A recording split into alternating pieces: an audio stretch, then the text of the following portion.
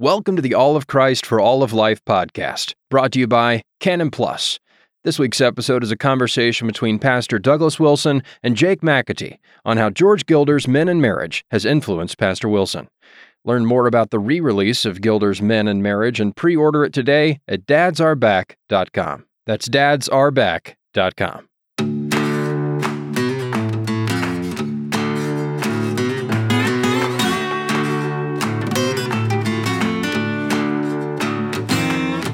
Pastor Douglas Wilson, thanks so much for taking time to be with us. I'm happy to be here once more. In my head, had imagined I'd love to get Doug in to talk about Men and Marriage, and this is a big release for Canon. I wanted to help unpack that idea, and that was before Everybody unpacked it for you. Everybody went insane online, and so I thought maybe it's really good we scheduled. They got this. our suitcase and they've unpacked it all over the terminal. People are upset, Pastor Wilson. Yes, yes. So what I wanted to start with is the first page, the Kindle from a previous from the Pelican Publishing House had not gone down on Amazon yet, and so somebody spent the $20 that it cost and disseminated the first page of George Gilder's book, Men and Marriage, which we're republishing. Subsequently, everyone lost their mind. Right. New feminism just dropped. All of this stuff. It's been very interesting to watch, people who had posted tweets about excited about it or have deleted them, repositioning their expectations.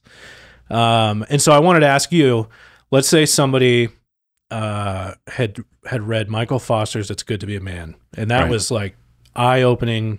Wow, I grew up in this place where masculinity wasn't celebrated. This has been really helpful. Next thing you know, Canon Press, I've seen the first page. This looks really bad. Pastor Wilson, what have you done? Yeah. Did you okay this? I have. I'll tell you what I've done. I've read past the first page. Okay. What did you think?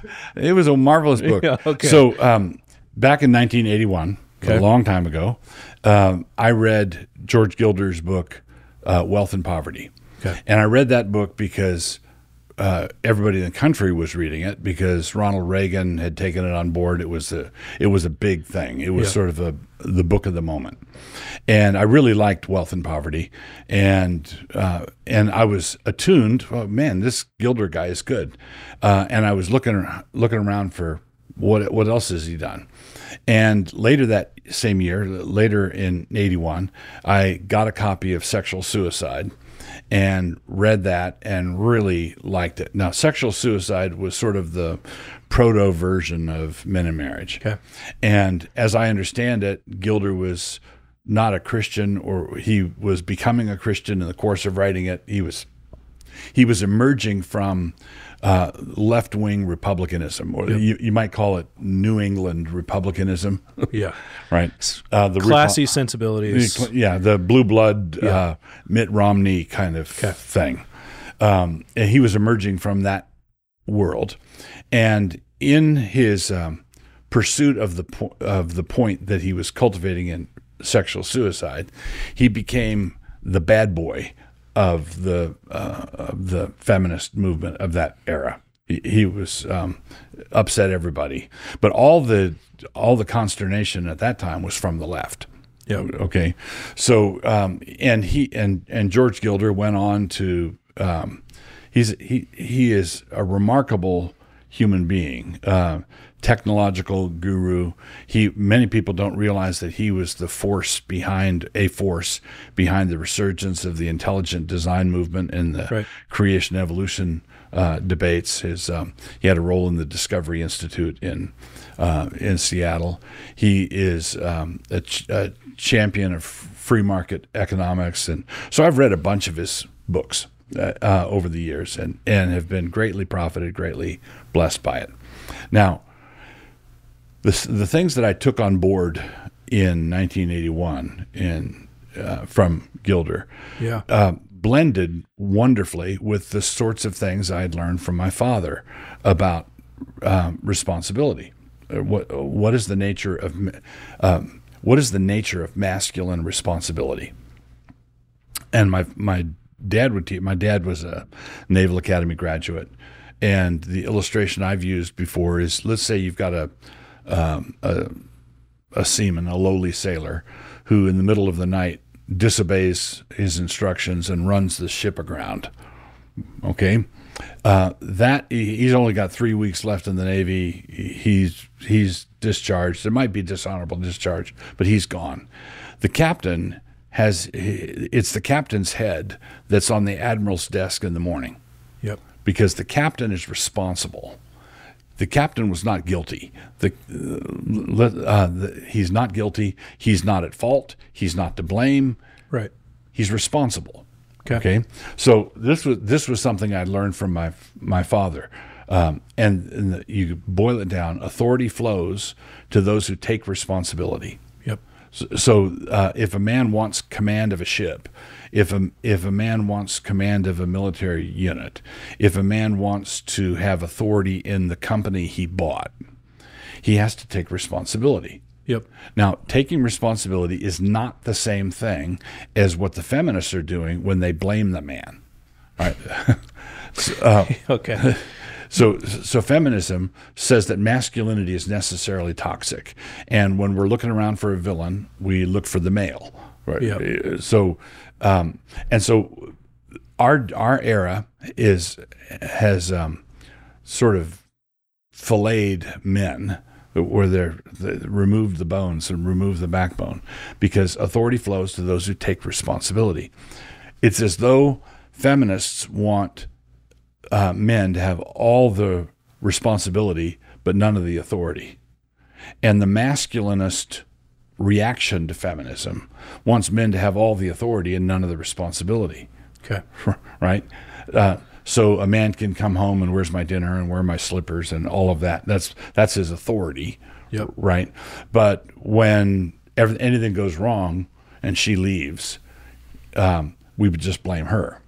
Okay? Now, when a wife divorces her husband, and most divorces today are initiated by the wife, I'm not arguing that the wife is innocent or the wife has no fault or the wife has no guilt. What I'm saying is that the man is responsible because he's the head. Yep. Right? So responsibility and guilt are two different things. But one of the things that a responsible man does is he assumes responsibility for the failing. Okay. So in the book of Job, one of the ways we tell that Job is a righteous man is that he offered, his kids had a party, and he offers sacrifices up to the Lord because it may be that one of my kids has cursed God in his heart. Job is not to blame. Job is being righteous. Right. Yeah. We don't find fault with Job at all. We praise Job for doing what? For taking responsibility. So that's what a masculine leader does in his home, in his marriage first, and then in his home, generally after that. Now, how does that? Are you seeing this in particular? Or so your dad taught you that. Where does Gilder come into this dimension?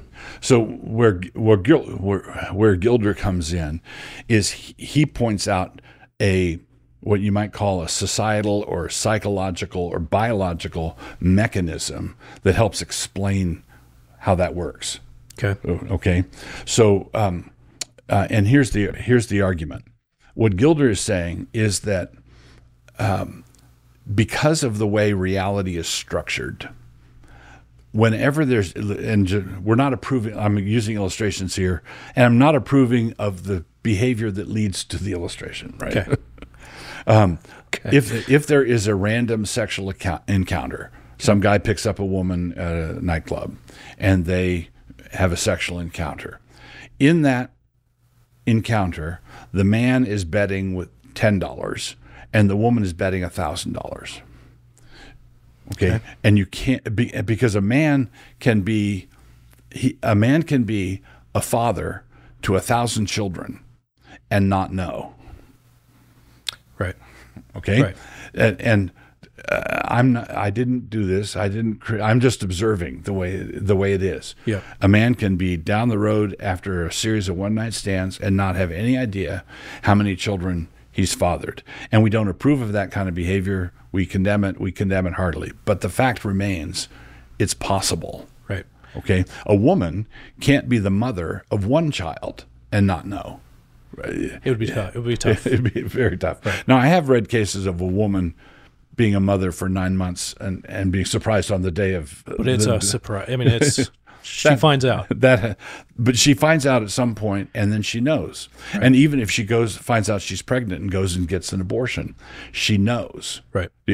And this is just now this differential, which is a biological fact between the sexes, has enormous ramifications. Okay. Now, if you want the man to take responsibility, if it's in the woman's interest to want the man to stick around. Yes. Okay? Because if he sticks around, he can help protect her $1,000 bet. Okay? Right. So it's in her interest to want him to stick around.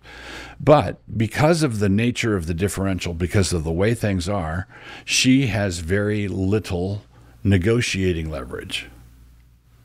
Right. She's asking a lot of him. She's asking him to put on the line right. a lot that he doesn't have to put on the line. He could continue moving on. This trajectory is already set. Correct.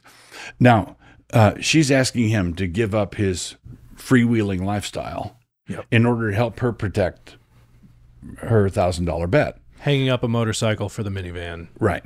Yeah. Right. Don't you want to become a suburban mower of lawns instead of a freebooting Viking? Right. Right. It could be a tough proposition. It could be a tough proposition. Now, again, I'll hasten to add, nobody's approving of freebooting Vikings, and but what I'm saying is the wisdom of generations said to the man, look, if you stick around, you can be in charge. Right. Okay. If you stick around, you can be the head of the home. We're going to respect your authority legally. We're going to back you up. You stick around, and you can be in charge. Now, this is the point where Gilder was so helpful to me. Patriarchy is not optional. Patriarchy is absolutely inevitable. Patriarchy is all the way down to multiple choice. Yeah, every option is patriarchy. And the two basic choices are constructive patriarchy, when the man sticks around and stays faithful to one woman. That's constructive patriarchy. And then you have destructive patriarchy. When he's down the road and the kid grows up without a father, what happens to young men who grow up without fathers? Well, a large percentage of them go to the penitentiary, right? It's destructive patriarchy. So even if the dad stays around and he's hostile, abusive, and that sort of thing, that's destructive. And if he disappears, the empty chair at the dinner table dominates that home growing up. It's destructive. Now, what we have done in the grip of our insanity, in the grip of our feminism, I repeat myself, we have made constructive dominance by men illegal. We've outlawed it. Yep. All right. Now, if the only other option is destructive dominance, and we've outlawed constructive dominance, what we've done is mandated a disintegrating society. Right. Right. So what happens is that if men, you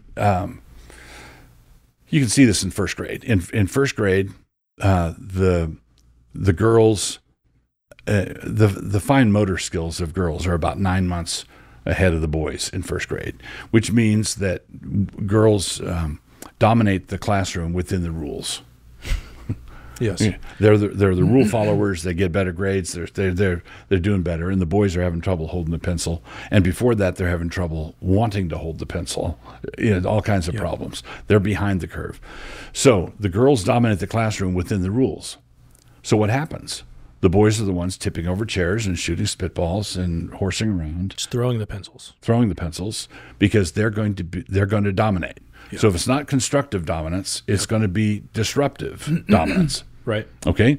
Now, that's and Gilder, I think, makes this very plain that it's either constructive or destructive dominance. When you invite men to come in and run things, your only alternative to that is inviting them to come in and ruin things. And men are very good at that too. Yes. All right. Men are, when they're given responsibility and a constructive role, and men, we honor your position as leaders, warriors, generals, chiefs, paterfamilias, the head of the family. We honor that, and we respect you, and we think the world of it. Men can be prevailed upon to stay in a world like that. Yep. Okay? But if you outlaw every form of constructive dominance, then men get surly. I've seen this. I've seen it. Yeah. And men even get surly and attack their very best friend, George Gilder. Yeah. Okay. Right. The whole MGTOW thing, men going their own way, the men who are so angry and so frustrated and so upset because the only virtuous contribution they could make is against the law. Right. Right. Right. So what you've done is that all the people who are throwing things and yelling about from the right, the feminists who continue to be upset with Gilder are doing so for all the old egalitarian reasons. But the people who are angry with Gilder from the right are making his point for him. Right. So I imagine a lot of people have just heard that and thought, yep, like that's I've heard that from Doug Wilson. That is Doug Wilson barrel proof. Right. And I love it. But Doug, what I saw in some of those pages looks like not like, that doesn't look like what you're talking about. Like, it looks like, yeah, read the book. I would say, I'll keep coming back to that. Read the whole book. Now, if someone says, that's the way he put that point there, that's not the way Doug Wilson puts it. Yeah, fine, sure. But I make a distinction, and I just put a blog post up this morning that talks about this distinction at Canon. If you want to know what I think, then look at what I write. If you want to find out what I find valuable, I find things valuable from all over the Sure. place. So E. Michael Jones has written a number of things with which I take violent objection, but he's been very, very helpful to me on a number of issues. Leon Podolus is a Roman Catholic. I'm a classical Protestant, but his book, The Church Impotent, is really, really good. George Gilder. So if someone says that thing I read on page 1 is not the way Doug Wilson would have put it, sure. Great. So one thing I've enjoyed is a criticism from the right, and it's become a criticism of the response now too. Yeah, you had a response about short pants. Yeah, that's not been enjoyed. Yeah, should I say something about that? Sure. Short pants. I'm not talking about hot pants, which are short. Okay. Hot pants are very short pants, but you're saying short pants are what kids wear? What little kids wear, toddlers. Okay. So when short, I wasn't talking about the time when your grandfather was trying to be sexually provocative. Short pants is what a little kid would wear. Yes. So my point was simply, and it's undeniable, George Gilder was fighting the feminists back in the day when a lot of these guys who are upset when their grandfather was still very young. That's the point. This reminded me of the time that you told Albert Mohler not to pull his skirts or pulling this. And I think they all thought you were making a comment about they're all girls wearing skirts. But no, it's like pearl. Like these are pearl clutching. Yes. I'm not saying you have pearls. Right. You pull away your skirts. I'm not saying you wear skirts. I'm not saying you're a tranny. Sure. And short pants simply means toddlers pants. So the criticism of the response that I've enjoyed is I think they think The best thing Cannon could do, the best thing Doug could do is just say, hey, there's stuff in here that's bad. And it's not an understatement, I don't think, or an overstatement to say that this, as you mentioned, 1980, this has been a part of the Moscow project or the Cannon project. Some of these paradigms that you've learned decades and decades. Correct. Maybe in ways that you're not actually sure to how they. I don't think I could trace all the influences. So if you want to know the positive impact that George Gilder had, and how we obviously we're different personnel. We're from a different doctrinal background and tradition, a different situation, different era, and we ran all that stuff through our filters. Right. And it comes out in the way that you see developing in Moscow now. All right. So if you say, how would a Reformed Presbyterian Calvinist incorporate Gilder's insights? Well, reforming marriage, federal husbands, standing on the promises, her hand in marriage. There's a whole body of work that's downstream from Gilder where we've taken a number of the things and incorporated them and put them out for everyone to read and evaluate. And then when we had the opportunity to sort of publish publish the source, man, I jump at it. This was an important book that was, I think that people should read it, appreciate it, and where you disagree like a grown-up. You're asking a lot, Pastor Wilson. Well, yeah. So one of the aspects that I did know, you mentioned in your blog you were astonished at the response. Shouldn't have been. Yeah, I was mad that it surprised me. Yeah, I do feel a little bit like the kid who came to show and tell, and just super proud of this. Super proud of the relationship, that we have with George. Yeah. The documentary coming out, and then just tomatoes. You're like, oh, very. Should not have been surprised. Yeah, but there's an important point here. There are times when you're provocative and you want to be provocative, and because you want to start the debate, you want people to, whoa, what was that? Yep. And if someone assumed that we were trying to goad the right into a reaction, that was just not the case. We thought not the case. Yeah. Yeah, not the case. One thing, and I have asked George about, and I did know going into this that the Taming the Barbarian was going to people were going to have questions about. Ruffle the feathers. Ruffle the feathers. How do you? Well, first, what is George talking about when he says taming the barbarian? And are there ways that you would say that, or how would you talk about that? Yeah. So there are several things. Remember George's role in undermining Darwin in intelligent design. But if you just came to pick this book up cold and read Men in Marriage, you might assume that he's assuming sort of an evolutionary groping out of the state of nature. Right. That would be easy to attribute to him. And I understand why someone would disagree with that. If I'm a creationist, I'm not but I'm a creationist and a Calvinist. Okay. I don't believe that we begin with a state of nature that we evolve out of. I believe that we began with paradise that we wrecked and ruined by our disobedience, which plunged us into a state of nature. Right. Okay. All right. Now, so consequently, state of nature is not a stage in evolutionary development.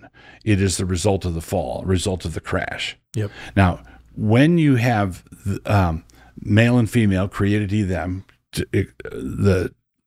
the sexes are exquisitely designed to run together. Yep. When you introduce sin into the picture, what happens is it's not just separation from God. You see the husband and wife separated from each other. The woman you gave me, she gave me the fruit, and they start finger pointing, and they're all of a sudden their relationship is adversarial, and the curse that's pronounced on the woman. Your desire shall be for your husband. And there's an adversarial element that is there now. Right.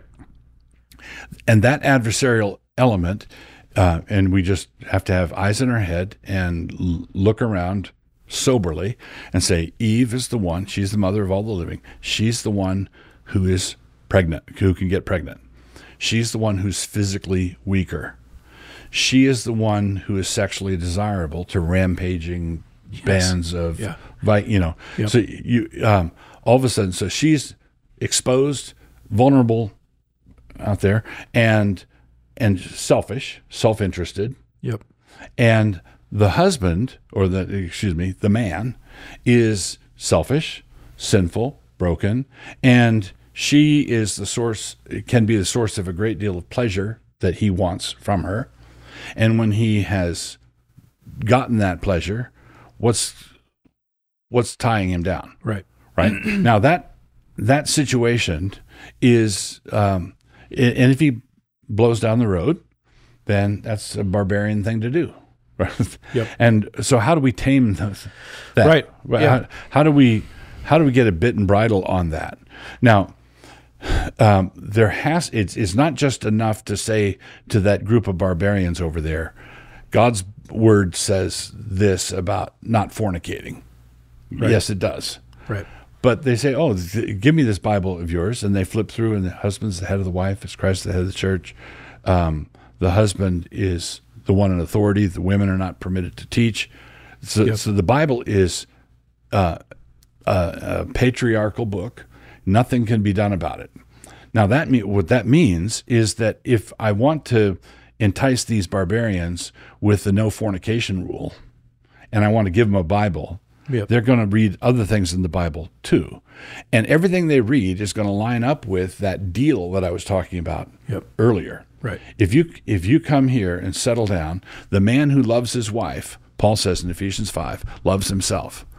The man who sticks with one woman under these terms is blessing himself. Right. Right. Now, and he's blessing himself in ways that are not immediately obvious to 22-year-olds who want to go to the next town and find some new women. Right. Right. But grandfathers and great-grandfathers who are standing in the gates with their sons standing behind them, contending with their enemies in the gates, they know all about it. They know that there are enormous blessings that come to them from sticking around and loving their wife as Christ loved the church. Right. I can imagine there are Christian men reading this and thinking, what he's describing as single men, Pastor Wilson, I've been at Christ Church for a long time. I've seen single men. You raised for a time a single man.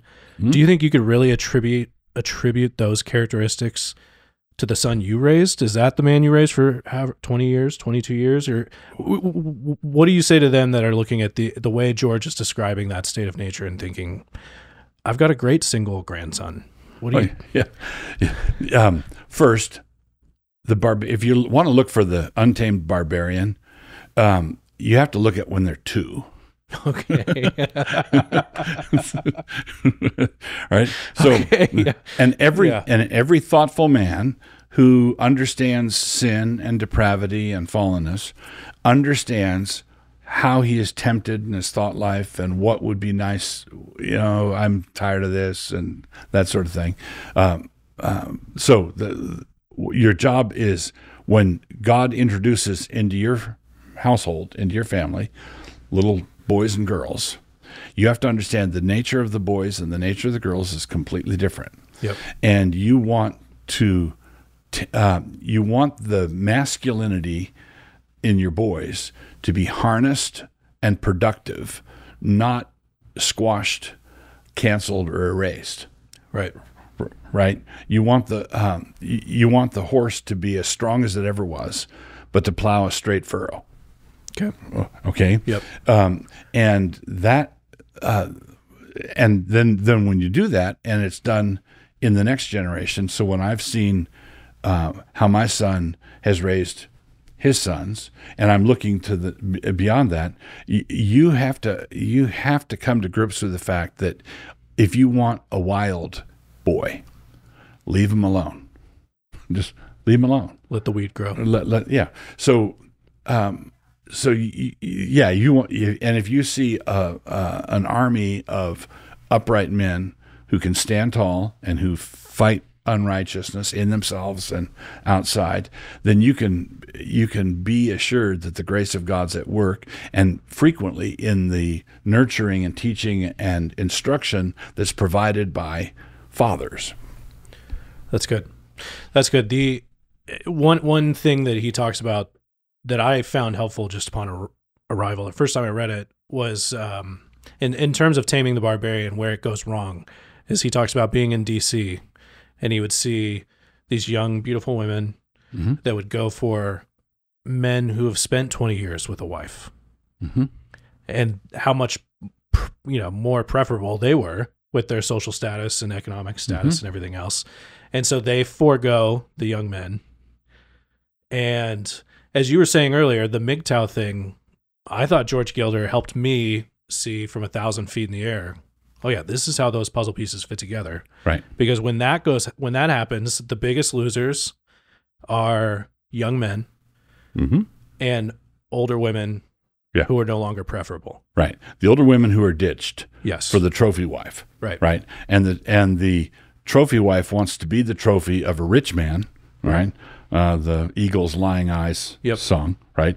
And so that's a bad business. Right. So how do you counter that? Well, it's not just a strong father and a strong husband doing this within his own family.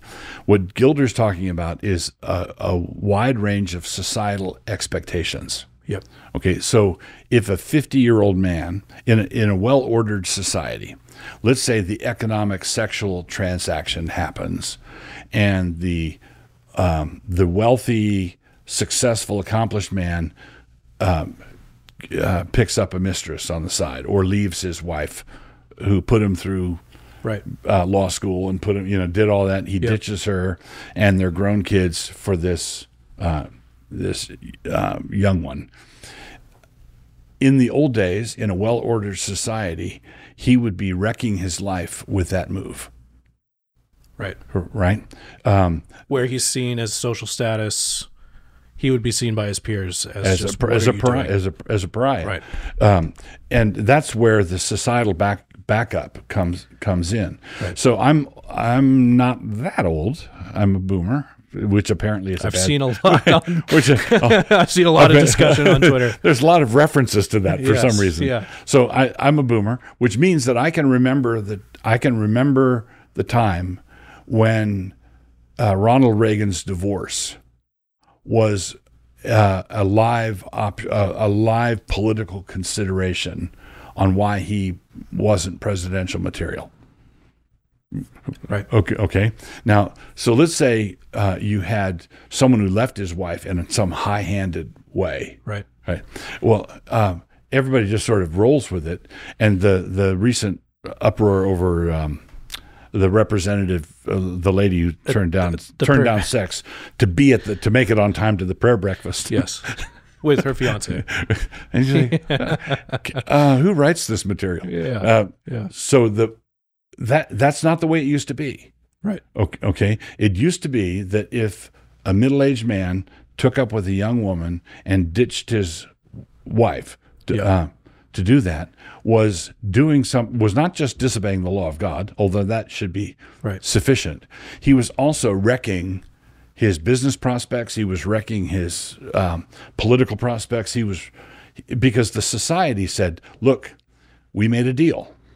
Right. You stay with this woman and you can run the show. Right. But if you abandon her, if you start acting like the freebooting pirate, you're breaking the deal. I think we're not going to let you run things. That's good. I have two last things before I let you go. One of the things that I wanted to almost end on was, so therefore, Cannon's campaign, or how Cannon thought about, our people could really benefit from men in marriage. And it was the line that I believe you came up with. It's actually a very hard book to synthesize to some degree. It's so wide-ranging. There's chapters on homosexuality for both men and women and how that's different. The book careens all over the place. Yeah. And I think, I think I'd sent you an email. I've not seen it synthesized except by you, as well as to say civilization is built by men with families to feed. Right. And for us, what I see as an interesting value prop in the marketplace right now is there's a lot of good work being done on masculinity. Mm-hmm. We've published it. We've promoted it. If we can, we've tried to get it on the app if we didn't publish it. So we're all excited about that. But there is something very interesting to the idea that it's nothing less than all of that. But there is a particular man that moves civilization forward, and it's the one who's like, I got to get home. Right. I can't stay here and work 1,000 hours. Right. I've got to go do something that someone might look at and be like, how inefficient is it for you to be playing, on the swing set with a kid when you could be at work? Right. But that's what I think is a value prop that Canon finds valuable, and one that we think, and one that we believe in all the way down, is that dads play a specific role in society. As dads. Not just as work units at the corporation. Right. Because one of the things that we've discovered, we learned it from Scripture, but I've seen it play out in real time. When fathers refuse to be, when they do a diligent job and they work hard, do you see a man who excels in his work, he will stand before kings. All right, that's a biblical proposition. But if he makes it home for dinner, and he coaches his son's t-ball team, and he invests in his children, what happens is that a man is blessed with his quiver full of them. That psalm is not talking about the patter of little feet around the house. What a blessing is it! What a blessing it is to have toddlers on Christmas morning. Well, that is a blessing, but that's not what it's talking about. Okay. What it's talking about is a showdown at City Hall with your sons lined up behind you on your side. Right? You've got a quiver full of arrows. They're weapons of war. Right. And so fathers who invest in their sons, fathers who invest in their daughters are investing. The whole proposition is a force multiplier. Yes. Okay. Now, I made a decision early on that I didn't want to be traveling around the country telling people about the importance of family with my kids looking at the back of my head going off at some other thing. Right. So I made a point. We structured our schedules, our lives in such a way as I could coach teams and I could teach classes. We invested in that. And all the work that I could have gotten done, all the books Douglas Wilson could have written back when I had nothing to say. Right. If I have nothing to do, if I've got plenty of time to go into the study and write a book, I've got nothing to talk about, nothing to say. But because I was spending time with my family, with my wife, and with my kids, I was learning things.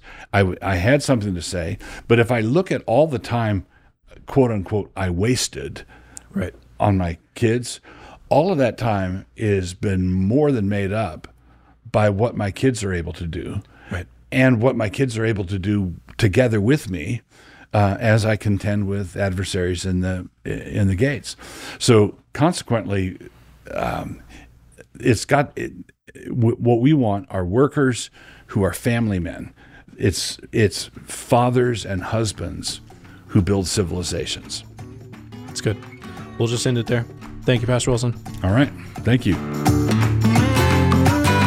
If you enjoyed this episode, be sure to pre-order the re-release of George Gilder's Men and Marriage at dadsareback.com. That's dadsareback.com.